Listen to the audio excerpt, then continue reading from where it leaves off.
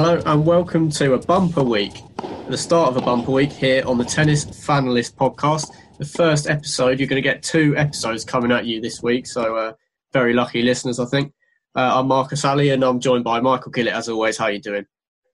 I'm very excited for our first ever week with more than one podcast on. It could be exhausting for us and the listeners, but it's going to be good fun. Yeah, we had to pick it up a notch, all sort of looking forward to the Cincinnati, moved from Cincinnati to Flushing Meadows Western and Southern Open with qualifying kicking off on Thursday. So just to start the pod with the news section, we're not actually going to have any trivia in this particular episode because we've got a very special guest coming on later in the show. But just to start with the big headline that came out in the last 24 hours, and that is that sadly Kei Nishikori of Japan, a former top tenner and Grand Slam finalist, has contracted coronavirus. Michael, what was your initial reaction to the news? Yeah, obviously really sad whenever you see a sporting professional or anyone go down with it. But I think living in the world that we're all becoming accustomed to, it's something that you've got to prepare for. I can't imagine we were going to go the whole of sort of this US tennis swing without hearing of any infections anywhere. We heard, I think it was an unnamed female was tested positive at the Palermo Open just the other week. So, it's always going to happen. Obviously means Nishikori is going to miss the Western and Southern Open, but they're getting tested again on Friday, I believe, him and his team. And if hopefully they come back negative in that test, and he is still hoping that he can play the US Open, which obviously, as you say, a former Grand Slam finalist, obviously that came at the US Open, so it's a tournament that he is going to really enjoy. Yeah, it does feel like a little setback for the return of tennis. Obviously, in recent weeks, we really haven't been hearing that much news about the players physically having the virus themselves. Obviously, all very fit professionals themselves. So, you'd hope that the virus shouldn't get the better of them. But hopefully, I echo what you've said. Nishikori can just come through the other side of this a bit stronger. Moving on to some other news, and it's some withdrawals once again, sadly, at the US Open, but this time it's from the WTA side. In the recent days, it's been known that Bianca Andreescu, the reigning champion, has withdrawn, along with Belinda Bencic and Simona Halep, the reigning champion of Wimbledon. Of course, she's going to be reigning champion for 2 years, it seems like. And the Romanian former world number one, Halep, I'm pretty sure, had just won Prague this week at a tournament in Prague, a ranking event. However, explained her decision to withdraw from the US Open, saying that thinking that leaving Europe is that step too far. And obviously, I respect her decision. It's about being comfortable at this point. But those three, and in addition, Elina Svitolina withdrew a couple of weeks ago, means that three of the four semi-finalists in the 2019 US Open on the women's side will not be competing this year. Obviously, I think we've both portrayed some frustration towards the tournament in the last couple of episodes, but how do you feel after this? Another kick in the teeth. Yeah, it's a huge hit to the women's side. Bianca Andreescu is, she's only 20 years old. She won the US Open as a teenager last year, beating Serena Williams in the final. It was one of the biggest events of tennis of the year to see Serena Williams losing to a teenager at the US Open final, very much how Serena Williams was first winning Grand Slams. So, it's a huge hit for the women's side. Simona Halep, also a huge loss, also beat Serena Williams last year in the Wimbledon final. It's really sad to see that all of these names are being lost. I think, on the women's side, we can become more used to seeing different semi-finalists at the Grand Slams. So, potentially if we get 3 new semi-finalists or 4 new semi-finalists if Serena Williams doesn't make it to the semi-final. Perhaps it's not as unusual as it is on the men's side, but definitely some big names being lost. Andreescu hasn't actually played a match all year, and that's because of injury. So that's obviously really upsetting for her as a young player, and especially not to be able to come back to the Grand Slam that she won on her debut. It's really sad. Yeah, and I think it just, as we've spoken about before with these withdrawals, just presenting that opportunity for the lower ranked players and less experienced players in Grand Slams to go deeper into them, maybe with just a weaker field, and maybe even being less nervous of the big stage if there are sort of less fans, which seemed very, very likely than compared to recent years. So it's just up to see which players can step up to the plate. The next item on the agenda is some good news and some bad news. The ATP Tour final has had dates confirmed. Obviously, a great tournament that we love to watch. It's the 15th of November to the 22nd. So still quite a few months down the line. However, the current plans are still to have it behind closed doors. No staggered reintroduction of fans into the crowd at all. What was the initial take on it, Michael? Yeah, I think my initial take from it is how sad it is, because it's actually the last year that it's planned to be in London at the O2, and then it's going to move to Turin in Italy. And, I think that is really sad in itself. It's a tournament I've been to 3 or 4 times now at the O2, and I love the atmosphere there. I think it's very different to your sort of Wimbledon setup, obviously with it being indoors at the O2, but, you've got that one court atmosphere, which I think is really nice. If you're not missing any of the action, you've only got one court to focus on, and you're always guaranteed at the finals.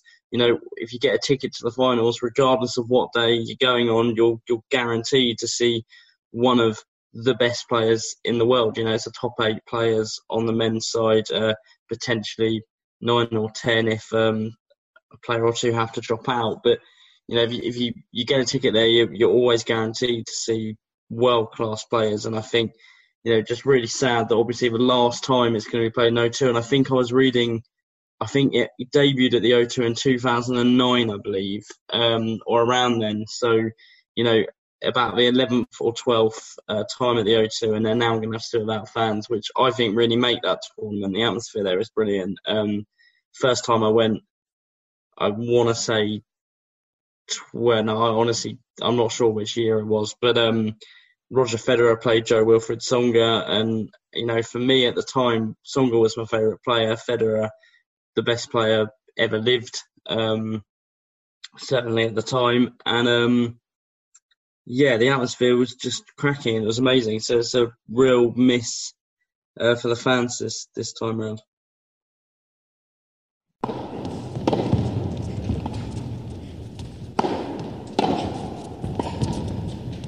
And welcome to the second part of this Tennis Fanlist podcast. And I'm very delighted to say we've got a special guest joining us, Tim Farthing, the owner of Tennis Head, which is a magazine and website which looks all at tennis news, is joining us. So hello, Tim. Hi there, guys. Nice to be here. Yeah, thank you very much for joining us. And we've got just a few bits we want to talk about with you today. Obviously, quite a bit going on, which is surprising because there hasn't been a lot of tennis, competitive tennis going on recently. But firstly, what are your sort of views at the moment on the tennis returning? Do you think it's looking like a good thing for tennis, or do you think it could be a little bit too early? Well, from a tennis magazine owner point of view, I want tennis to be back as quickly as possible. And I think that any tennis fan or any tennis player who you spoke to would say that as well. And that's why the majority of players are going to play in these tournaments. So The reason Federer's not playing now is because he's injured. The reason Nadal isn't playing yet is, I think, mainly because of the short amount of time between the end of the US Open and the start of the clay court season. Because if you said to Nadal, what would you prefer to win? He wouldn't normally give his preference, but I bet you if he had to, he would say, I prefer to win the French Open over the US, just because of it's Nadal. So I think he may have looked at it and said, okay, I'm not going to have enough time. If I win the US Open or get to the final, I'm not going to have enough time to prepare properly. Because obviously he's famously, his preparation is hugely important to him, as I suppose all the pros. So I think that, from those, if you look at fans want it back, players want it back, people who work in tennis want it back. And I think if it can be done safely, which, from what I'm hearing about the US Open, the organisers are taking it extremely seriously. The guidelines they've put forward are, they've obviously taken a lot of time and preparation over these. And so, I think it's great that it seems to be that it's going to go ahead. Yeah, that's a really interesting point you make about Nadal. Actually, I hadn't sort of looked at it through that lens as much, but obviously, I guess with a lot of the injury problems that he has had and his age, it definitely does sound plausible that he could be missing it more for tactical reasons rather than that. So I was going to ask, interestingly, with all these players pulling out, obviously we've had the long break. It's obviously really hard to tell at the moment, but how do you think it will change sort of the climate at the top of the game? Do you think that it could be a really bad thing for the big three in the sense that, you've had the time off where perhaps the young players have really had a chance to limit distractions, really focus on their game? And do you think maybe the big three haven't quite had the same motivation to do so? No, I don't think so. I think that we've interviewed quite a few players during this time, and they have all said that they've been really focused, and they've been doing a lot of work on their fitness, a lot of work on their stuff like their diets and all that sort of stuff. But that is what the top players do all the time anyway. Federer, how many tournaments a year does Federer actually play? He probably, he might play 10 or 12 tournaments a year. So, and the same. Often Nadal would miss big chunks of the season if he got injured by playing in a long run of tournaments. Then he would have a lot of time off. So, I don't think it's going to be detrimental, because also, the top players like Federer, Nadal, Murray, and Djokovic They are the top players because of what they do during a match. It's not necessarily so much about what they do off the court. They obviously do that very well as well, but actually when they get into the thick of it, when they get into those crucial points, it's how they perform at the crucial time that makes them so good. So we work with a guy called Craig O'Shaughnessy who does a lot of statistics, and he pointed out that even if you win a tennis tournament, you may have only won 50 to 55% of the points that you've played in. But obviously what the top guys do is they make sure they're winning the important points, and they're not as worried if they lose other points, because they know that they're not the key points. So I don't think that this timeout is going to change that dynamic. I don't think suddenly someone's going to become a Grand Slam winner who you wouldn't have expected to. But I think you've got a very good chance at the US Open that someone like Thiem or Tsitsipas gets to the final and really pushes to win it.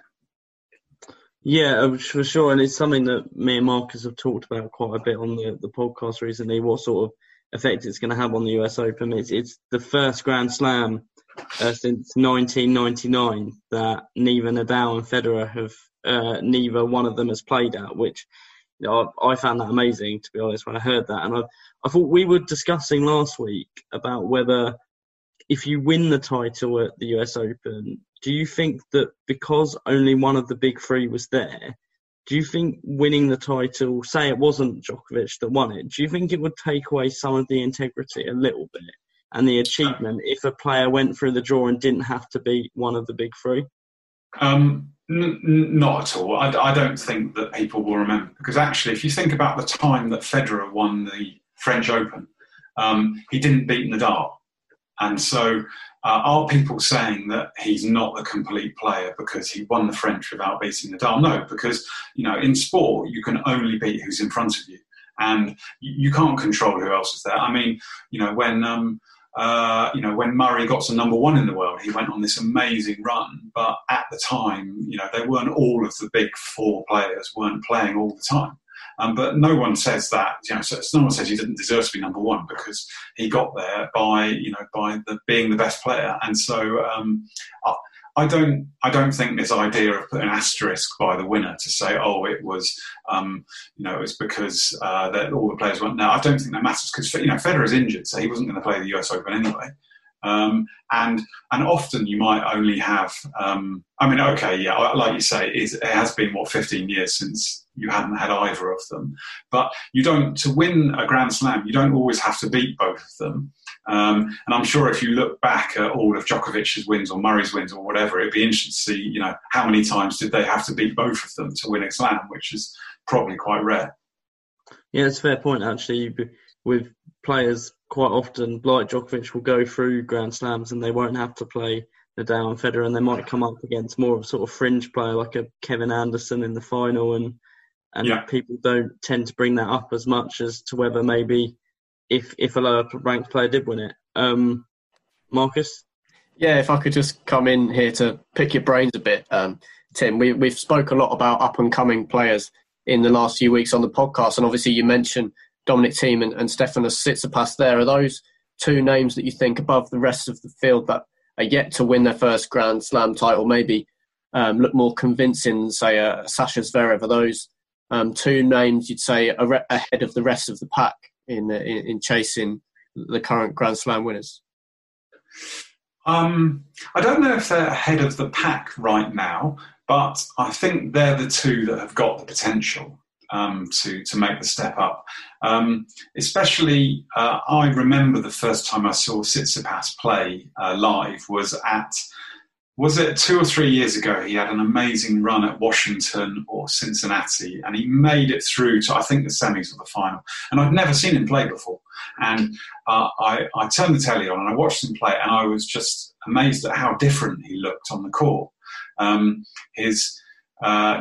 Hadn't seen a player like him for quite some time. And so I think for me, often that it's that when someone really strikes you as being different, that's often a sign that and that they do well and be different. It's a sign that they've got potential to really make it. So for me, I think Tsitsipas has got the game to do it. Thiem has proved that he can make finals of Grand Slams, and he won a set. Did he win? Oh no, he had a very close first set with Nadal in the final of the French, and Nadal just then beat him, and then took, obviously Thiem was very tired after that. But I think that the fact that he's made it there is a big thing. Yeah, he's made last two French Open finals, last three. No, he's made two French Opens, and he's made 3 in total by getting to the Australian in January. Which I still think he could and should have won. Thiem, I think he had that in his hands. Yeah. And the chance went from him. So I think that those two, for me, are probably the two that stand out right now and have got the potential to take the next step. So obviously the US Open marks the return of singles Grand Slam tennis for Andy Murray. We haven't seen Andy Murray playing a singles Grand Slam since Australia last year, so nearly 2 years ago, or over a year and a half. Are you excited to see Andy Murray back? Do you think that maybe with, obviously the current situation and there are players dropping out, do you think it maybe even opens up a path for him where you might actually see, if the draw is kind to him, do you reckon he could actually get to a very respectable round? I think it's going to be tough because the way Murray plays is that he plays that it's quite attritional, and he has to be right at the top of his own game to be able to grind down his opponents. And the best time Andy Murray matches I've watched are where you can see he says to himself, "I am not walking off this court until I've won."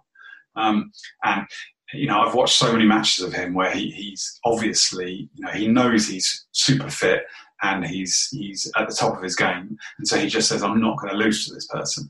Now, right now, I don't think he's at the top of his game because he hasn't got the matches under his belt, and he won't have played a 5-set match for over probably 2 years.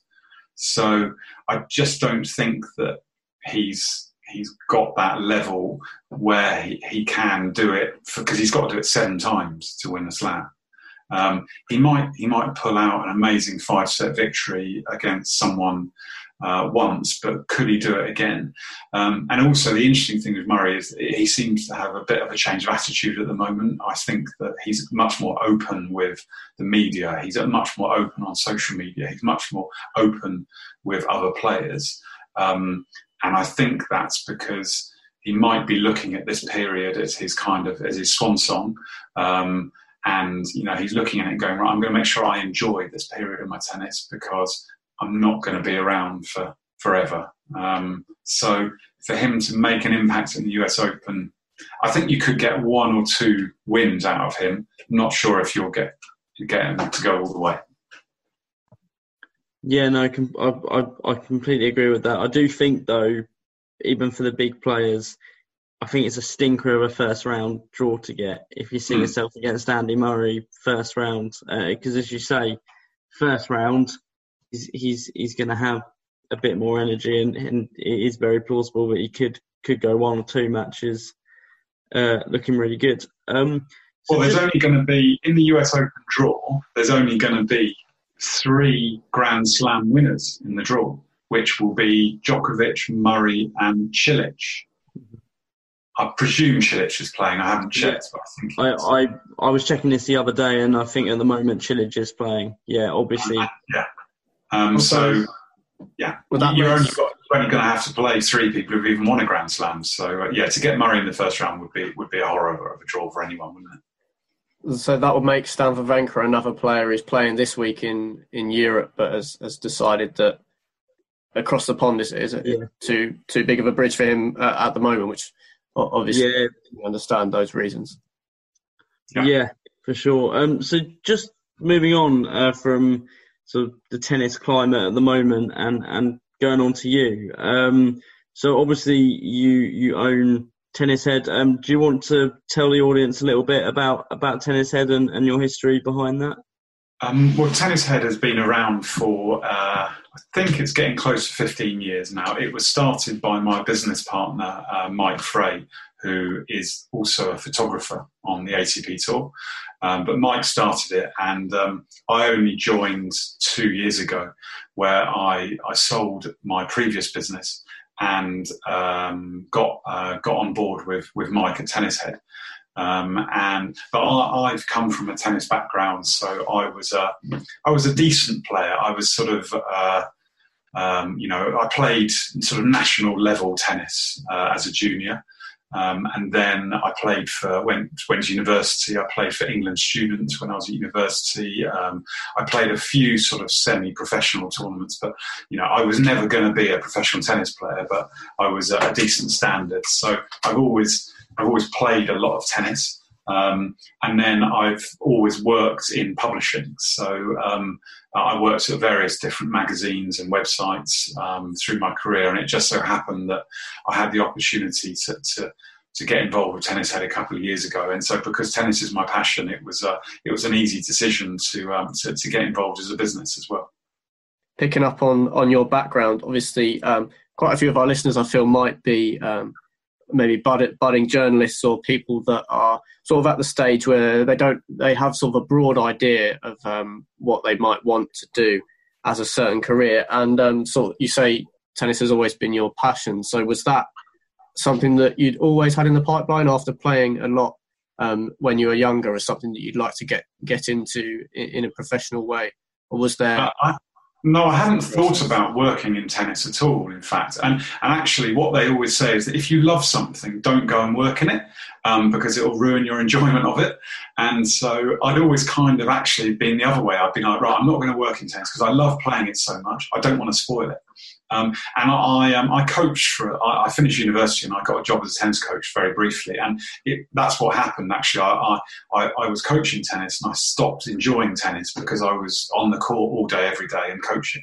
But so I stopped coaching and got a job in publishing. And so I deliberately not wanted to work in tennis. But I'm 45 now. And so I've reached the stage where actually I think I'm probably got enough experience where I can still enjoy my tennis and work in it. But you know what, when you're running a tennis magazine or a tennis website, there's the job part of it where you're running a business basically. And it just so happens that I've got a real interest in my business. But, writing about tennis or doing marketing for tennis, it doesn't actually stop me then going out and playing tennis myself and having a great time. So the two are almost quite separate. I'm not thinking about tennis head when I'm hitting tennis balls. And when I'm working, I'm working. So I think so. If I had some advice for people who are trying to get into sort of tennis, whether they want to be a journalist or they want to work in tennis, I think that just doing something in the sport is a really good start.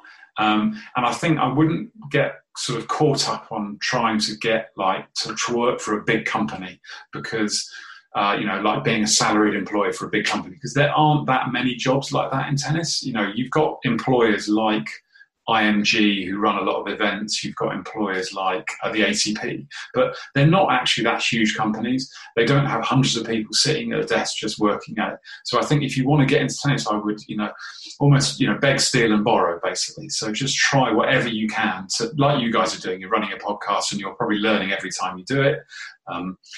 Go and offer to be a worker at a tournament or something, and so you get as many opportunities. But also, this day and age, you can be your own business quite easily because of the way that technology is now. You can run businesses very cheaply and easily,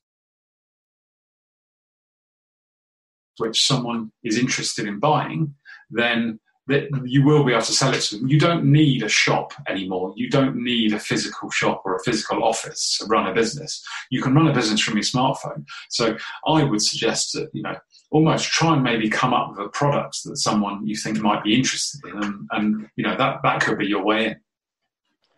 Yeah, that's really interesting, actually. Just a different way of looking at it. I mean, I suppose definitely the course that I've been on, not too sure about whether Michael would agree with this, but you're kind of told when you come out, just sort of dream big and try and attach yourself to the biggest companies and start at the bottom is probably one of the things that we've had recommended. So yeah, just like as you said, Tim, sort of approaching it from all different angles is definitely something interesting to take on board, and it should be valuable advice to our listeners.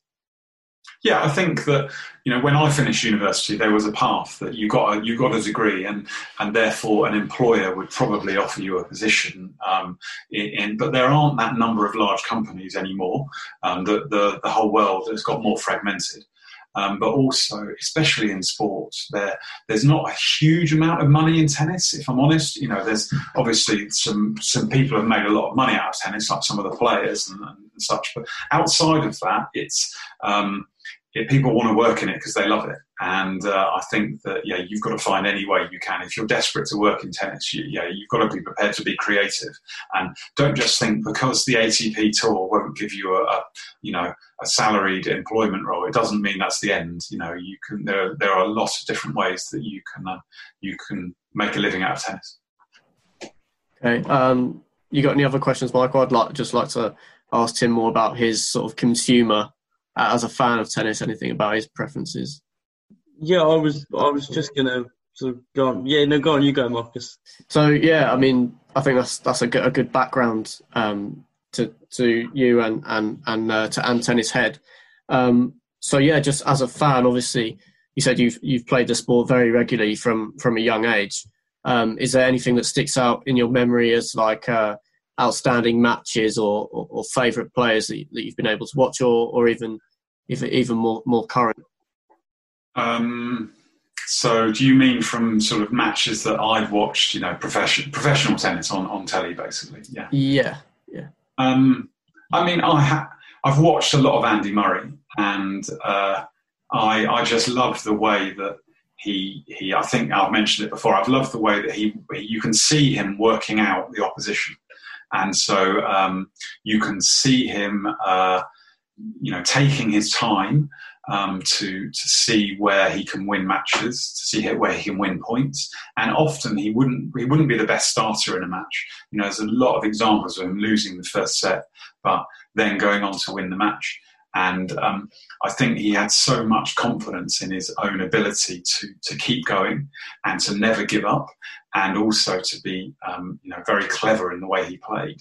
And what he would end up doing, the way he would win matches, is often by just making opponents do what they didn't want to do. And when I'm playing tennis, I know the ones the people I hate playing are the ones who make me sort of play the shots I don't want to play. And Murray would just be the absolute master at doing that. And I think that was something he did quite differently, because from the age of 17, he started beating the likes of Federer and stuff just by making them play in a way they didn't want to. Federer would steamroll so many people just because they would try and beat Federer at his own game, and Murray would refuse to do that and say, right, I'm going to make you do this. And I love watching him do that. It was a match once he nearly lost in the first round of the French Open to that really tricky Czechoslovakian player whose name always eludes me. Berdych? Maybe not in the first. Sorry? Was it Radek Stepanek? Stepanek, that's it, yeah. So I remember. He played French Open against Stepanek, and he was 2 points away from losing. But you could see Murray just wasn't going to lose. He wasn't, and it got so close to losing. But Stepanek was another player who was very difficult to play against, and Murray just dug deep and said, "I'm not going to lose." And it was a brilliant example of how Andy Murray, got to where he did. Yeah, I don't know if that was the year that he made the final and lost to Djokovic, but I know that. Yeah, I know that the year he did make the final, he got taken to 5 sets in his first 2 matches, right? Which I think, like you say, really shows sort of the grit that he has. He might get taken to 5 sets early on, but it really doesn't matter because it's very much a game at a time for Murray. If he can work out how to win a match, he'll get through it if he's at the top of his game. Yes. Whereas, you look at Nadal, and Nadal plays a very similar game no matter who he's playing against. I'm sure there are subtleties in what he does which we can't pick up, but he's very much, this is my game, I'm going to play it, and if you can beat me at my game, then great. Whereas I think that's what I enjoy so much about watching Murray. One of the best things as well was being able to be, when you're at a live tennis match, being able to just watch the one player, because obviously on television you have to watch the ball because the camera decides what you watch. Whereas I go to tennis tournaments and often I just watch the player and don't watch the ball. And Murray's movement, his speed of recovery after hitting a shot is absolutely incredible.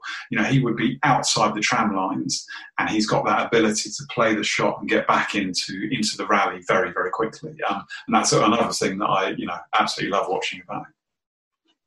Sure, yeah. So I was just going to ask you, obviously it's clear that you're a huge tennis fan and you always have been. You played it from a young age. Was tennis in your family, was it always kind of a given? Are you from a really big tennis family, or was there just a point when you were a kid when you saw it on TV or something and you just decided that it was for you?